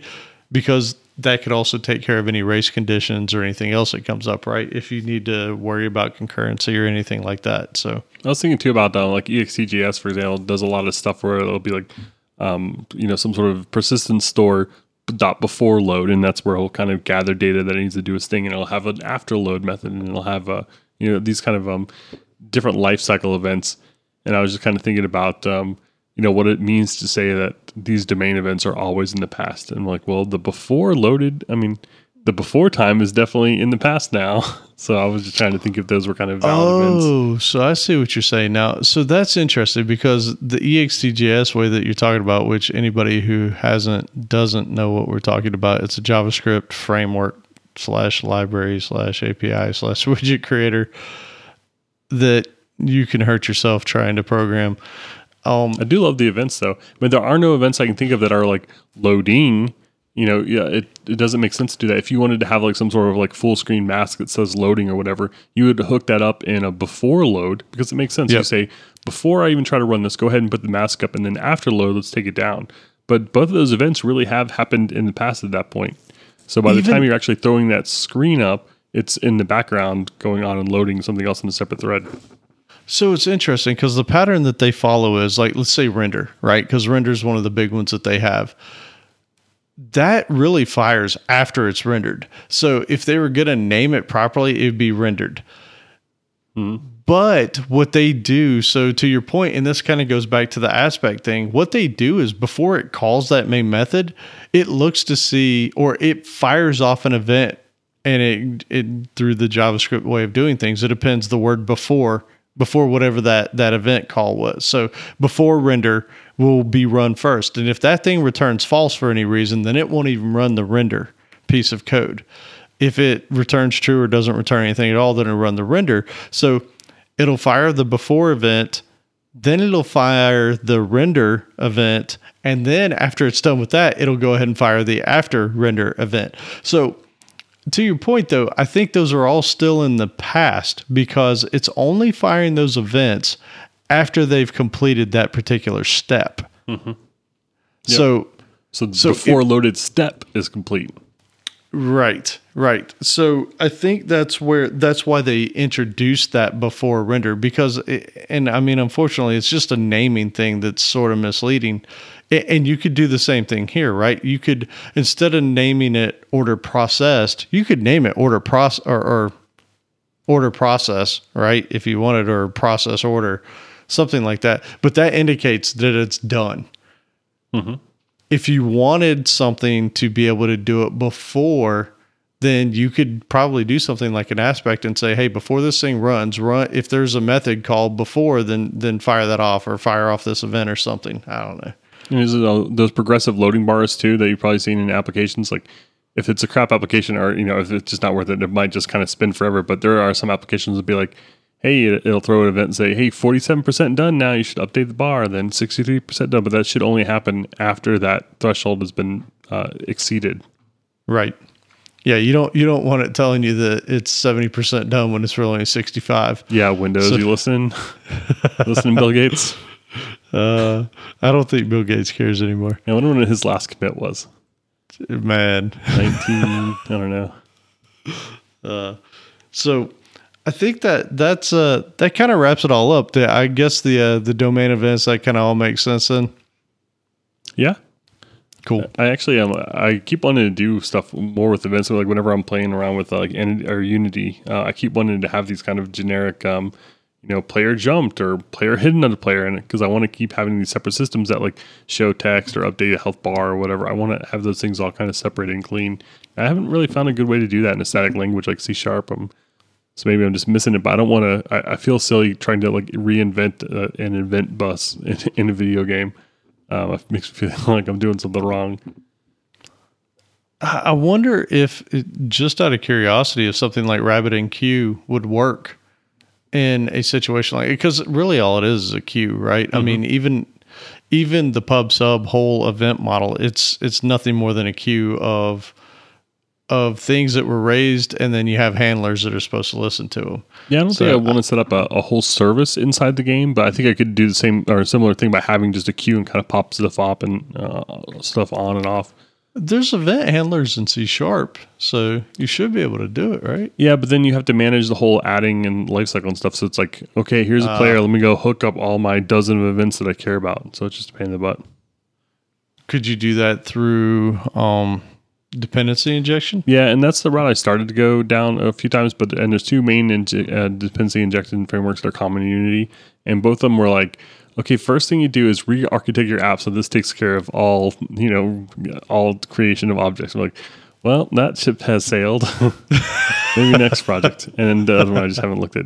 I forget the names of them now, but yeah, it wasn't happening. That makes sense. Cool. Well, the resources we like, we'll have those in the show notes. Again, the Pluralsight course, can't recommend it enough. It was excellent. Modern Software Architecture, Domain Model CQRS Event Sourcing by Dino Esposito. That was also a very good one. Domain Driven Design.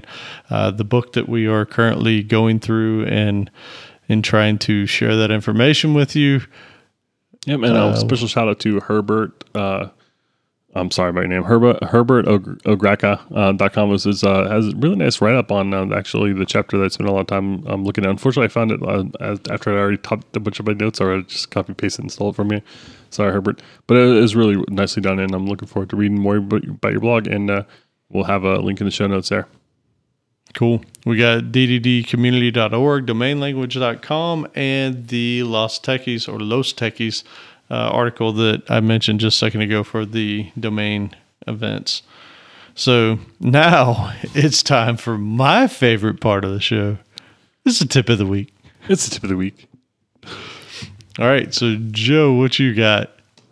I closed the window. So Know Thy Debugger. So I found a really nice list of tips for the Chrome DevTools, and there's actually just been a recent update.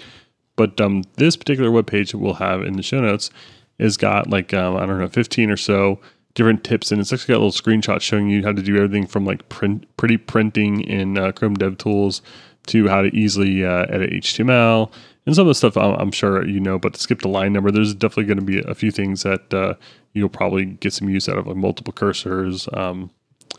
So yeah, it's just it's a really cool write-up and demonstrations of how to use Chrome Debugger, which is something that a lot of people are spending a lot of time in, but not maybe realizing that there are these really cool advanced options. Very, very nice. All right, so mine, let me open mine back up. So real quick. Oh, no, go ahead. Man, I found my favorite. Toggle element state. You ever do one of those things where you're trying to hover over something and you're also trying to see it in the inspector? Yeah. So you're like, oh, damn it. And you're trying to even looking at both, trying whatever. There's actually a little style thing. There's a little, if you click the little pin, like the push pin at the top, it pops down a little window and you can just click hover or active or focus or blur and it'll just put it in that state. Oh, I didn't know that. Yeah, visited. Yeah, I mean, it's just amazing. That's beautiful. So many times I've tried to hover and look at the same time. What did it do? That's beautiful. I didn't know that. I will be visiting all those tips. So mine is C# based this time, and it's the explicit keyword in C#. You know what that does? No. All right, beautiful. So this one's kind of cool. If you're trying to cast one type to another type, you can use the explicit keyword, and when you do the cast, it will run a particular method that you have. So you create an operator. So in this case, you could say public static explicit operator. And let's say that you wanted to convert Celsius to Fahrenheit, or from Fahrenheit to Celsius. Then you basically you can create your inline method there. And then the next time you do that cast, it will use that operator. It'll automatically cast it for you. Oh, very cool. It's pretty sweet. So I didn't know that existed. I mean, I've written conversion things before in the past. I didn't know that I could sort of override a cast like that. And it's beautiful. Yeah, it's very nice. It actually reminds me, I was playing Rocket League with a guy from the Netherlands, his name was actually Guy. He was Netherlands. Hi, Guy. But he mentioned being miserably hot because it's 30 degrees over there. And of course, me being a Florida, I'm like, come on. And then I realized I'm an idiot and I'm Fahrenheit centric. So I did the calculation. It is indeed hot. So what is 30 degrees hot? Is that 90 something? It's getting there. Let me see. I don't remember. I feel like you're still going to be like, come on, you live in Florida, man. It's hot down there. Yeah, but I recognize that it really, truly is hot. Yeah, it's, I don't know. It is 86 degrees. Man, that is just barely warm. I think I'm used to it, but I still think it's hot. It's ridiculous that anyone lives anywhere that isn't just 60 all the time. Dude, did you see, this is totally off the rails. Arizona was hitting 120. It was too hot for planes to fly. I know, they shut down airplanes. Hey man, it's time to move. Yeah. All right, so I did have an additional tip of the week, sort of similar to yours, actually. I found this great article, which is where I saw the explicit thing, that was developer.com/net top 10 tips for C# programmers, I think is what it really was supposed to be. And he had some great tips on there. So that link will be in the show notes as well. So you get some bonuses this time. And I think that was pretty much it. All right. Yeah, this episode we talked about strategic design and domain events. Don't forget to check out the show notes for links to things like the video review of Lenovo versus the HP. And yeah. So hey, you need to go watch it. It's only 12:30 our time. Yeah. You're going to watch it now, right? And that's 12:30 our time is 4:30 my time. This is just ridiculously late. I'm a big baby. So subscribe to us on iTunes, Stitcher, and more using your favorite podcast app. I'll let you go on. Oh, be sure to give us reviews by visiting www.codingblocks.net/review. While you're up there, check out our show notes, examples, discussions, and more. And send your feedback, questions, and rants to the Slack channel at codingblocks.slack.com. You can invite yourself by going to codingblocks.net/Slack. And also be sure to follow us on Twitter at codingblocks, or head over to codingblocks.net and find all our social links at the top of the page.